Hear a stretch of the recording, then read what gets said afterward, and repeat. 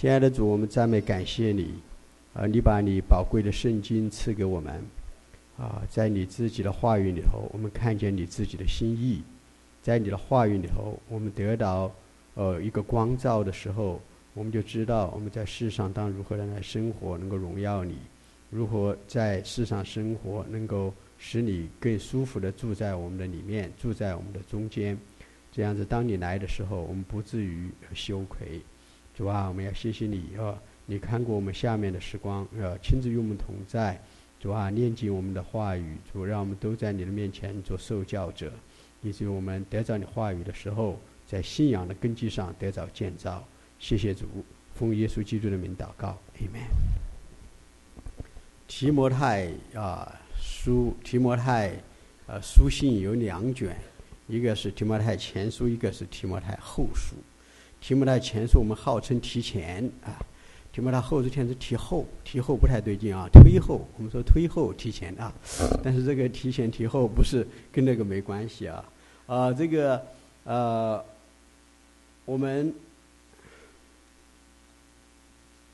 我们每次都要先让他warm up，他这个不是很容易就可以工作。好，我们看这个书信，看这个表看过很多回，就是保罗的书信。我们分了几组他第2次旅行的时候，第3次旅行的时候，坐监的时候监狱书信，还有一个就是第四组就是释放以后第2次坐监的时候写的书信。而这些书信呢，又称为教牧书信，因为这个提摩太前书、提摩太后书和提多书都是讲到关乎这个教牧方面的是保罗给年轻的传道人教会的一些牧者给他们的一些指导，就说在教会中当如何来行，所以就要统称为教牧书信我们下面再看这个那么呢，保罗的第3次这个 N 次保罗的第次旅行呢，第几次旅行呢？这是第4次旅行布道这个是在圣经上没有完全的记载出来的，因为我们知道使徒行传就停留在罗马那个地方，保罗在罗马的监狱里头，那个时候就停下了。我们去看那个使徒行传的话，就觉得那个事情还意犹未尽，说那时候众人就议论纷纷就走了，而保罗呢就还在他的那地方继续的传道，好像没有结束这个东西似的，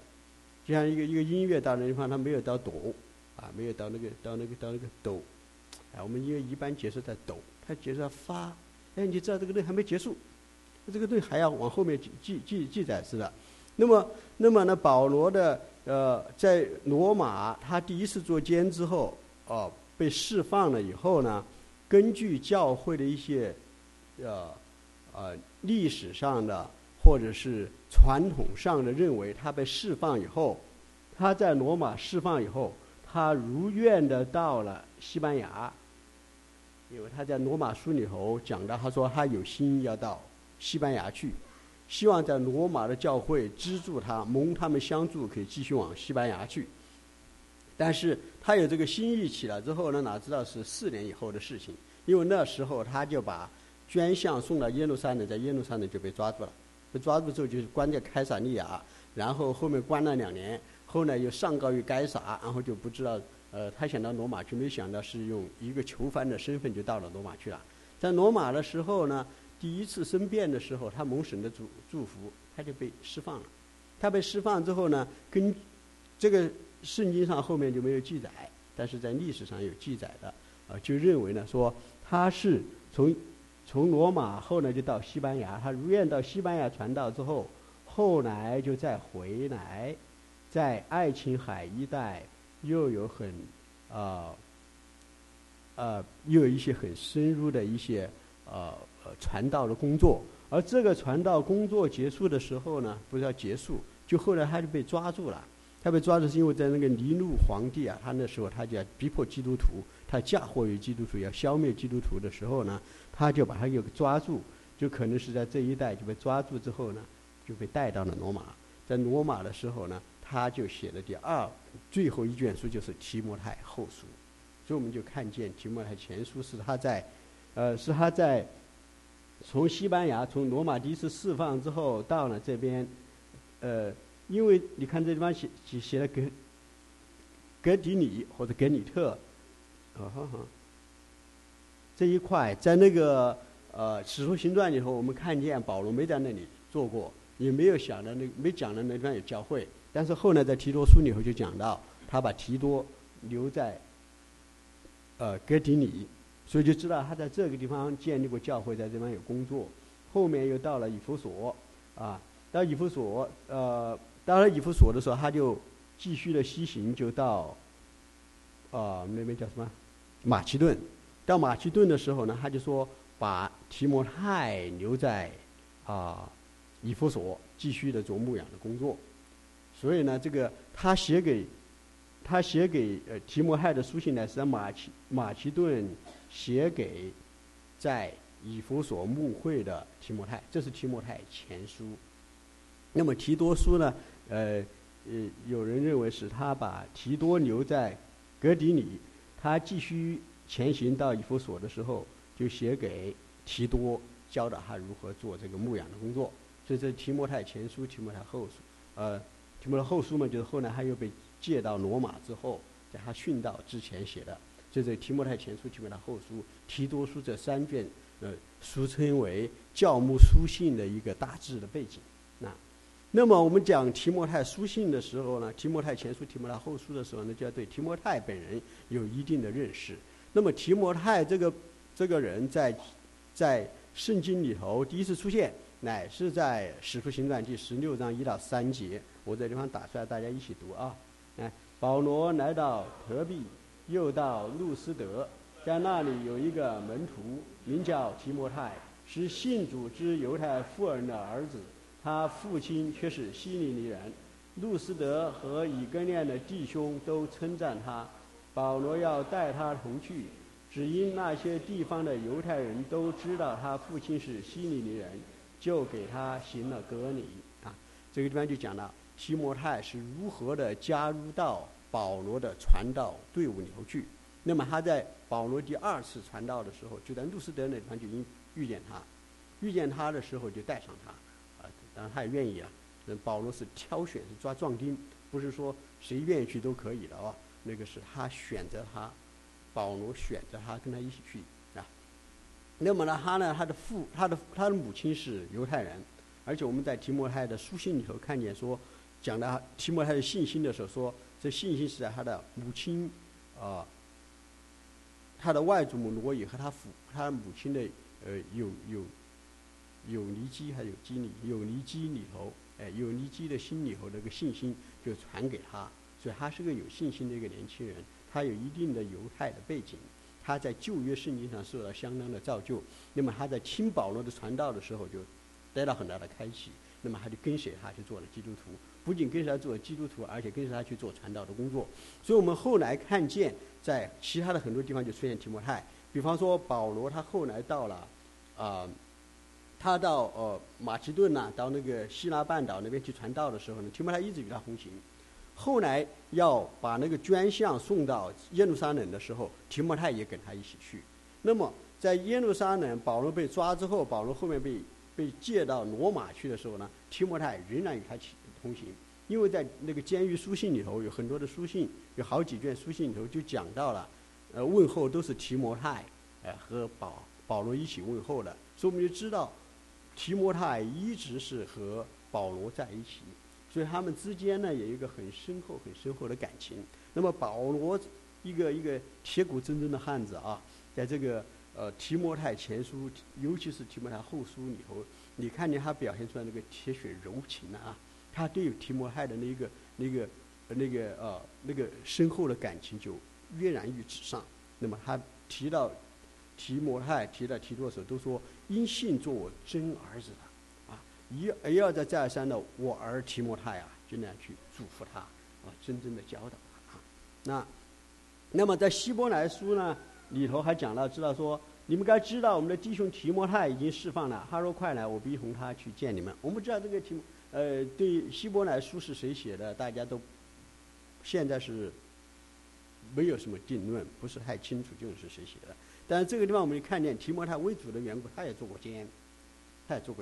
因为这个地方讲说我们的兄弟提摩太已经释放了，所以我们从这个角度，而且在提摩太前书、提摩太后书里头还讲到提摩太这个人的时候，我们就会对这个人呢就有一点点的了解，就知道他怎么是生性比较怯弱的，还比较胆怯的，不是像保罗那样子敢打敢冲的那样子吧？他是个很忠心耿耿的人，但他不是一个很有冲劲的人。所以呢，保罗在这个把他留在以弗所去教导，就做牧养的工作的时候呢，就教导他说不要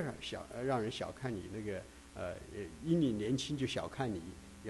要站立得住，要为主的道要站立得住啊。那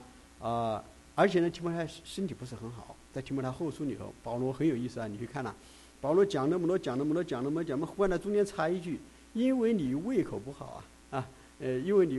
屡次生病了，不要再照常喝水，可以稍稍用点酒。那句话你要去看到，就好像就像两个人谈，我跟戴伦两个人谈罗马书谈得很来劲，忽然他问我，得胜现在怎么样？就这样，就是很自然的那样子的，是吧？那么呢，我们就从这个地方，我们就把那个提摩太本身看见，就说他是个幼年的时候就受到圣经的教导，而听到福音之后就真实的相信福音，并且委身于福音。他和保罗一直是做同工，而且和保罗之间产生了一个不叫产生了，就生发出一个很深厚的一个父子之间的感情。而且他生性并非是那样子都很强势的人，是吧？但是他为着主的缘故做一个忠心的人。那么提摩太这个人呢，保罗后面就委他以重任，让他在以弗所。因为以弗所保罗在以弗所的时候有3年之久，是吧？他在那个以弗所牧会的3年之久，提摩太跟他一直在一起，所以提摩太对以弗所的教会的一代是很熟的。所以呢，保罗在要前往马其顿的时候，把提摩太留在那个地方，就有一些未了的事情，让他在那边继续的做。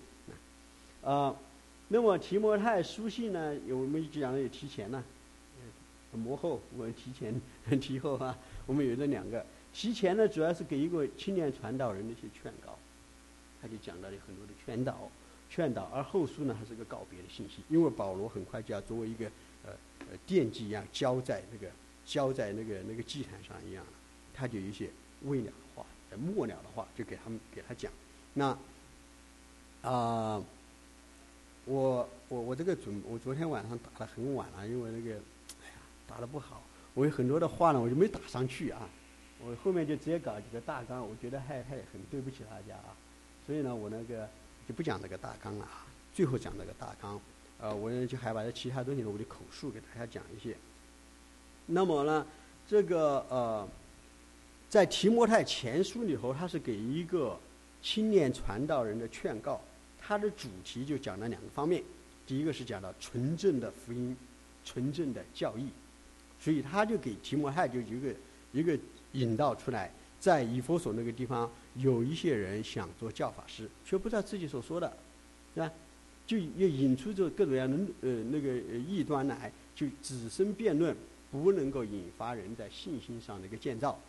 在这么个情况下，他就告诉提摩太，就说我们不给他们去做那个，我们俩要传一个纯正的教义。那么辅之以纯正的教义的，不仅仅是言语，乃在于有一个敬虔的生活所以呢，在给提摩太前书里我们去读的时候，我们就看见他讲了2个很重要的方面，一个是讲到教义上的纯正要持守，要为真理打了美好的仗，在另一个方面就讲到生活上要敬虔要在敬虔的生活上，就把我们的这个里头的生命这个信仰就给彰显出来。那么呢，我是和我们家有机会只要是不出意外，我们每天晚上都有点时间的，大家就读一卷，读一章圣经，然后就我们是怎么读的？这样读过去，再读回来，好像读个启示录，后面再往前面读，反正提摩太前后书我们读过了啊。那么在读提摩太前书的时候，每次读一章，读，几天就读完了嘛。读完之后呢，我就跟我的孩子们就分享啊，我说我读这个提摩太前书，给我一个最深印象的只有一个字，他说哪个字 ？purity， 清洁。他讲了什么东西清洁？对待老年人要如何？对待少年人要如何？对待老年妇人要像母亲，对待少年妇人要像姐妹，总要是清洁的。总是清洁的，要和那些从清洁的心里头呼求神的人，一起来追求圣洁公义。就讲的他讲了一个 purity， 就讲了很多的圣洁这个方面的事情。那么呢，这个我讲主题讲到纯正的教义和敬虔的生活。那么他写这个提摩太前书的目的有几个？第一个呢，他在教会服事和个人生活方面就劝勉提摩太。第二个就激励提摩太积极捍卫福音的纯正及圣洁标准，以防假师傅的玷污。第三个，教导提摩太如何处理牧养以弗所教会的各种事务和难题。这个是以弗所书里，这个提摩太前书里头他写的。那么他写这个书信呢，还有一个特色就讲了，第一个呢，它是一种个人书信。那个人书信呢，它里头呢就很要分段啊什么，这是比较困难的，因为是一个比方说我跟建宇写封信啊，写个 email， 啪写完了，啪送出去了，对吧？我就不会来想我怎么来开始，怎么来结束，怎么来有文采，怎么来气势磅礴，怎么来温柔，哪个地方什么起伏，我就不会这样子，是吧？所以你读提摩太书信的时候，你就知道它是这种个人书信，所以它那个里头表达出来更多的是在字里行间表达出来是个生活的情谊，一个感人肺腑的一个彼此之间的一个表达，一个情感的表达。那这是特色之一。特色之二呢，就是他就讲到了教牧人员的职责，关于教牧人员的一个职责的一个书信。他就是我刚才讲的，就是说第一要讲到福音的纯正、信息的纯正、教育的纯正，免受玷污，就是说不受那些异端学说的一个损害。这个是一个他也讲的很重要的一个方面。第三个，他讲了一个福音的一个超越的价值。正因为它一个超越的价值，这时候就出现一个事情，一个什么事情？如果你有一个很超越的东西，一个很好的东西的时候，那么你的敌人会如何对待这个事情？所以就讲到魔鬼，他总要想方设法去摧毁，想方设法去损坏，想方设法去掺杂到里头，这样就会使我们的福音福音的真理就受到玷污，就使人看了之后望而却步。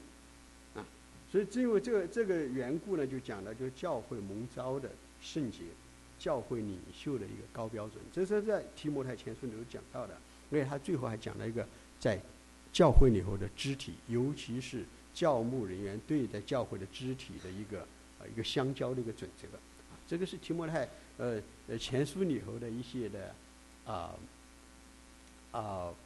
特色和一个特色呀。那我们现在就开始看这个看这个大纲啊。大纲呢，这个我刚才讲了，这个搞这个大纲不是很容易，因为这个书信不是那个很结构严谨式的那样的书信，所以这是一种分法啊。我回头跟大家再念另外一种分法。我其实更喜欢那个，我不知道为什么我花那么多时间把这个打上去，打完之后打了都快1点钟了，我说不打了算了，再打下去，我没把这个打完，我自己被打倒了。那他刚刚问安呐，那个提摩太前书第一个问安呐，他问安的话，我们大家有提摩太书信我们看嘛。奉我们救主神和我们的盼望耶稣基督之命，做基督耶稣使徒的保罗，写信给那因信主做我真儿子的提摩太，愿恩惠怜悯平安从父神和我们的主耶稣基督归于你。这就是个问安。然后开始写，接着就写引言。在引言的时候，他就讲到第一，讲到以弗所紧急状况，因为他把提摩太留在那个地方，因为要教导有一些的人，要阻止有一些人，他们要做一些破坏教会的工作。那第二，他就讲了保罗讲他自己的经历，当他就讲了他自己他的那个名言呐，他很多名言呢，保罗很多名言。这个地方他就罪人，耶稣基督降世救降世，耶稣基督降世，基督耶稣降世为要拯救罪人，这话是可信的，是可佩服的。在罪人中，我是个罪魁。他就讲他在罪人中是个罪魁，但是还是蒙了神的怜悯。因为耶稣基督要在我们的罪魁，在他这个罪魁身上显明一切的恩典，那一切的忍耐给后来的永生的人作为一个借鉴。那这保罗他就讲了他自己的经历，神如何在他的身上做工。然后他接着他就给提摩太讲了他交托他的一些工作啊，交工作的时候呢，他就会要持守真道的奥秘，持守真道，打了美好的仗。然后交托的目的就是这个，然后就讲了祷告。说第一我要劝你，第一要为万人恳求、祷告、代求、祝谢，为在上的君王和做掌权的更当如此，好让我们在世上敬虔度日。那他就讲了一个祷告的重要性。后面讲那个妇女当有的他这个祷告的重要性，最后他就讲了一个，他说我愿男人无愤怒，他就我愿男人无愤怒无争论，举起圣洁的手，谁使祷告，谁处祷告，谁是谁处的祷告。那他就讲祷告，然后接下来讲的妇女，讲妇女应当有的品性不要以外面的编头发戴金饰贵价的衣服为这些来装饰，乃要总是里头存清洁敬畏的心只要有善行，这还与自称是敬虔敬神的妇人相宜，要沉静学道，不可辖制丈夫，不可抢出风头。他就讲了这一些的事情又讲了这个妇女当有的一些品性。接下来在第3章里就讲到监督的职分，他就讲到在一个教会里头做监督。那监督呢，我们看见监督呢，就是看着你那个谁李广提出他很不喜欢监督这个翻译，他说我在公司里头，这个老板先让我监督我，家里头老婆监督我跑教会来轻松，我在教会里来敬拜神，觉得可以比较自然一点，监督我，他说不喜欢这个监督。要监督这个翻译呢，他是 overseers， 他说实际上就 seer， 就是眷顾者，他说呢就是眷顾者。所以呢，他在那个李广弟兄的理解里头呢，这个监督不是来监督的，乃是来眷顾群羊的，乃是眷顾做一个真实的做个仆人的他眷顾。别人一看，今天看见谁那个脸色不是太好，就跑去眷顾他。怎么了？他有什么苦情？所以说，然后就一起祷告，一起扶持这样的但是这个人翻译是监督，我觉得未尝不可我们知道是什么意思就好，就是治理教会的人，监督就是治理教会的人有些在那个提多书里头讲了长老，其实就是一样的事情那么他在讲监督的资格的时候，第一无可责备，无可指责，要节制，要自守，要端庄，要乐意接待远人，善于教导，不饮酒滋事，不打人，温和，不争竞，不贪财并且不是粗信者要在信主的年日要有一些，在教外要有好名声，这讲了个人方面的。然后讲家庭生活方面，只做一个妇人的丈夫，能够管理好自己的家，而且儿女端庄顺服。这就是那个保罗在给提摩太说，你在那个地方，在以弗所要按立这些监督的时候，有这些的标准要拿出来。这就是这个圣经里头除了这个提摩太前书的提多书里头讲到的这个长老、监督牧者这些方面的一些的标准。那么呢，后面讲到执事的职分执事呢，我记得当年那个很多年前那个东强说要我去做执事，我觉得很不好意思，我真是不愿意我说我哪够做执事就推后来呢，信主时间年头久一点，然后对这个词再理解一点的时候，发现呢，执事呢不是说你多牛你多厉害，然后做执事。执事什么？执事就是仆人。第一可能实际上就是一个仆人，他那个就是服侍人的人叫 deacon。所以我们就看这个监督和执事，事实上更重要的一个的品性，或更重要的一个的一个印记啊，不是要高高在上去做管制，乃是要在谦卑的在下头做一个扶持、服侍、做事的工作啊。这个执事的职分呢，就也是讲了个人方面和家庭方面的，要端庄，不一口两舌，不好喝酒，不贪不义之财，存清洁的良心，固守真道，经过试验而无可责备，无可指责。在这样一个情况下，这是一个个人生活方面，然后家庭生活方面只做一个妇人的丈夫，与执事则需要敬虔，凡事忠心，能够好好管理儿女和自己的家，要然后他把这个讲完了之后，中间就插了一段进监大灾近前的奥秘啊。这个保罗他在写到这个中间的时候，他就想到主耶稣基督要显现啊，想到这些事情的时候，他就不由自主的就加了一段诗歌出来，大灾近前的奥秘，神在肉身显现，就是我们讲到的那个地方，大家一起读一读好不好？大灾近前的奥秘是在14节到16节，3章14节到16节。那么呢，是16节里头就是讲到的这一个，那16节我们一起读啊。大灾近前的奥秘，无人不以为然，就是神在肉身显现，被圣灵称义，被天使看见，被传于外邦，被世人信服，被结在荣耀里。他就讲到说，他之所以讲到这个大灾近前的奥秘的时候，他就讲到第14节讲到说，我指望快到你那里去，所以先将这些事写给你。倘若我单言日久，你也可以知道在神的家中当怎样行。这家就是永生神的教会，真理的柱石和根基。我们想到这大灾近前的奥秘的时候，我们就一下就想到耶稣基督，神在肉身显现。但他这地方讲的教会，神的家，你看没有？神也在我们教会里头显现。当神在我们一个教会里头显现的时候，那个大灾那个近前的奥秘也在我们中间有彰显出来。耶稣基督的生命就在我们中间得以彰显出来。那么在第15接下来第4章里头就开始讲到，在末后的日子必有离教反道的事，有离弃真道的事情要出来啊。他们有一些人就比方这地方他讲了各种各样的事情，说谎的假冒他们禁止嫁娶，禁戒食物这地方他有一个很重要的说法，他说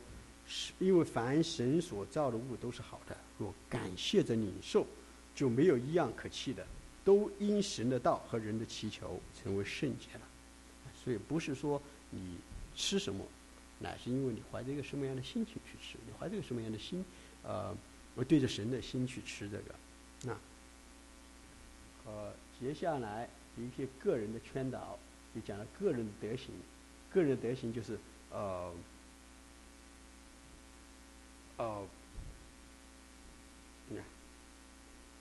就告诉他要如何的在清洁上、在信心上、爱心上、言语上、行为上都要做圣徒的榜样。他讲了这一些，然后后面讲团体的关系的时候，就讲他要提摩太如何的对待团体的关系，讲到寡妇真为寡妇的要眷顾他们，然后就讲到真为寡妇的是什么样的人，对待长老、对待治理教会的人，他对一个什么样的控告长老的臣职不要谁一结，要2、3个人一起才会结。然后对退后者要如何的去劝勉他们，在恶下为奴的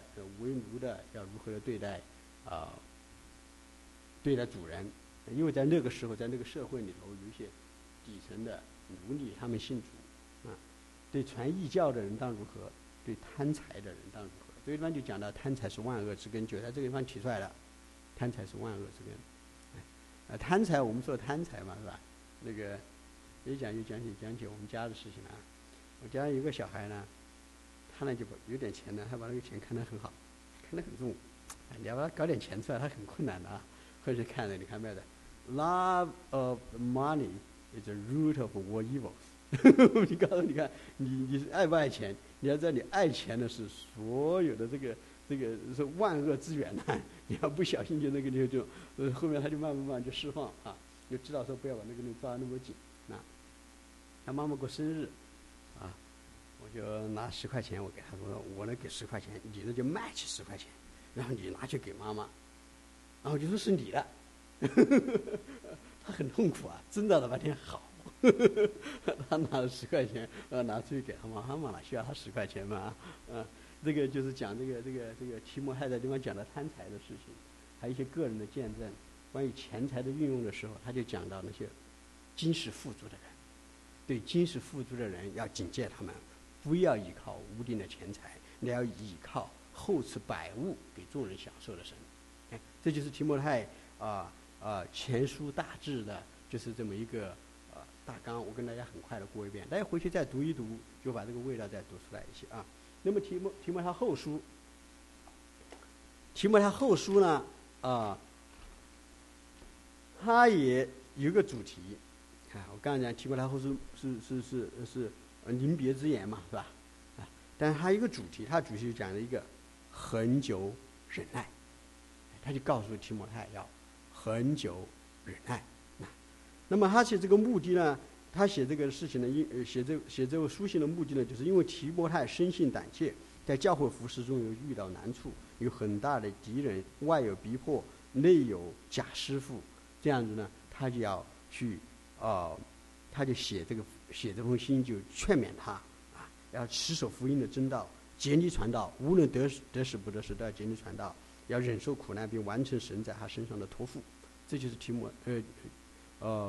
保罗写提摩太后书的一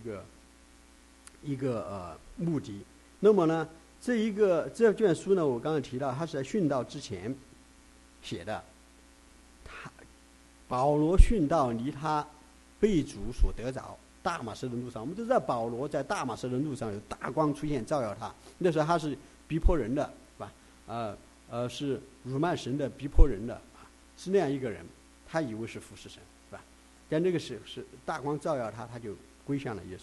那么在他殉道的时候呢，已经是35年之后。所以保罗自在那一次见到从天上来的异象，他没有违背那从天上来的异象的时候，他就一生持守这个异象，为着主的缘故就奔走了35年。那么这封信呢，就在他35年的末了，第35年的时候，在他人生的末了时候就写下这封书信。那么呢，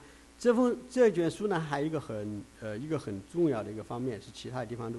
的书信里都没提到，或其他的经卷里没讲的，就是他关于圣经的一个描述，关于圣经的由来，关于圣经是神所默示的，以及它的功用，就是于教训、督责、教人学义。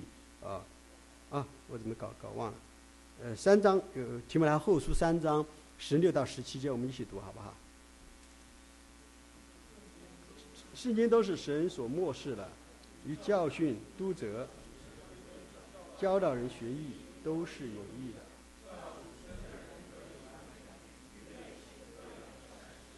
这个是圣经，我们所读的圣经，它本身对圣经的一个本质的一个描述，它的由来和它的目的或者它的功用，是神所默示的，是神 breathe out， 是神那个呼气呼出来的，就直接出于神的。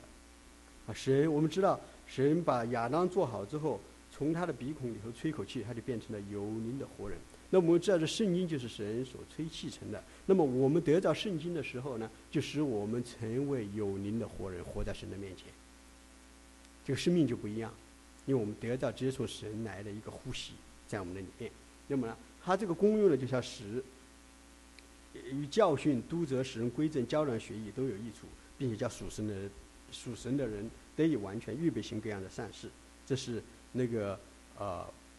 第二个这个提摩太后书。第一个我讲了他是在寻道之前，第二是他关于圣经的一个描述，这是他的一个很重要的特色。那么他有很多的规劝提摩太，要把你的信心、你的爱心如火一样挑旺起来不要以福音为耻，不要以所念为耻，不要以我为耻他还讲到一个呢，就要持守信仰，警惕歪曲和败坏真道的异端。我后面也讲了，我们中国人常话都讲说叫人之将死，其言也善。那么这个保罗在他的人生末了的时候，他说的是什么样的话呢？对吧？他所发出的这些表白震撼人心，我们都很知道的，乃是在第4章的时候，第4章第7节到第8节，他就为他自己的人生做一个总结，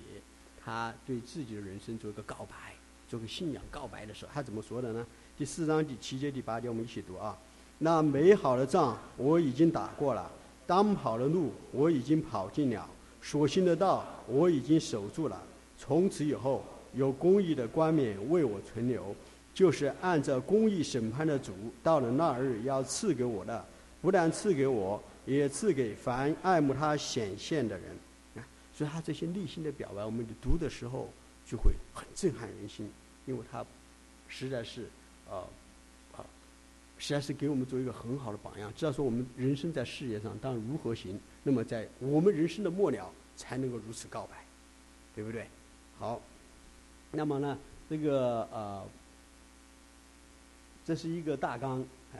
讲到他讲了一个牧者的榜样，就讲他自己的人生而且他现在提摩太他所面对的各样的问题如何来处理，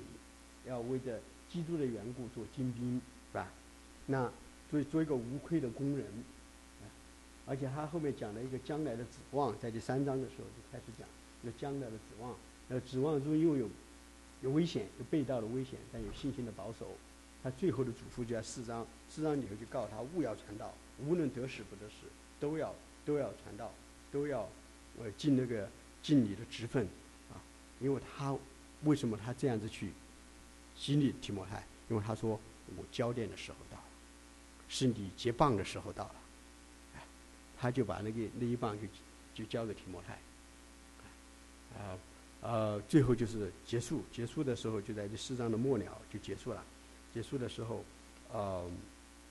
有些问安，我就觉得这个地方呢，提摩太后书呢是保罗第2次监禁的时候写的。那么他在写的时候呢，是在一个地牢里头，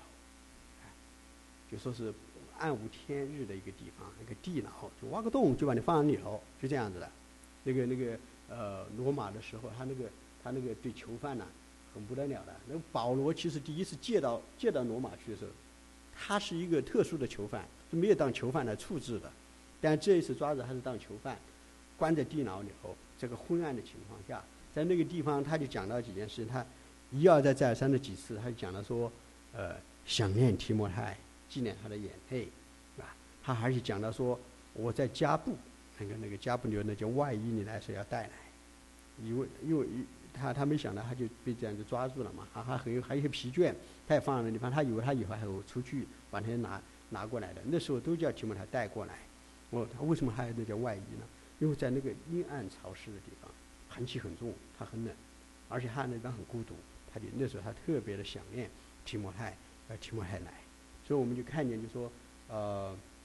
使徒保罗啊，是吧？铁骨铮铮的汉子，是吧？也是在一个境况之中的时候，他也有一个需要，他就想到提摩太是他的真儿子，有这个情感上需要。所以有时候我有时跟我们一个弟兄讲说，我们有些时候我们把你当做一个特殊材料制成的。事实上呢，特殊材料制成的呢，我们也都是人。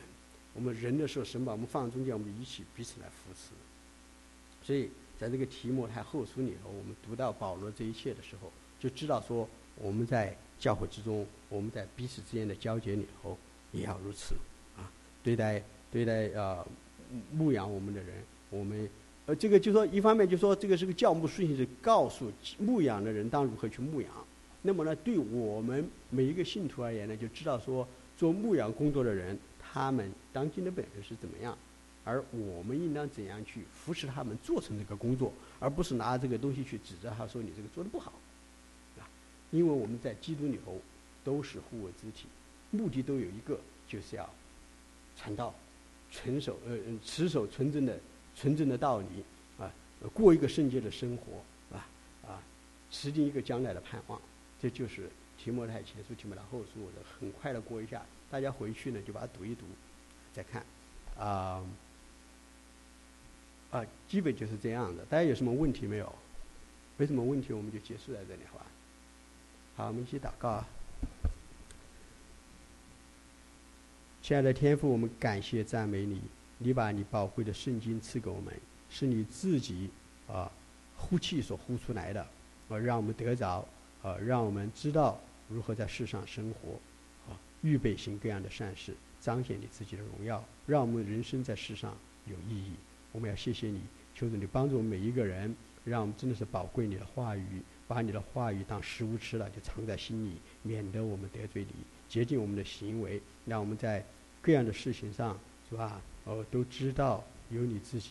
的看顾，在各样的事情上都知道有你自己的要求和标准，这样我们就能够谨慎言行，是吧？我们谢谢你，因为我们深信你来的日子近了，我们有个永恒的盼望，知道这个世界不是我们的家，知道我们有个家是在天上，这个知道在我们的里头就成为一个强有力的力量，好让我们过每天的日子。我们谢谢主，奉耶稣基督的名祷告，阿们。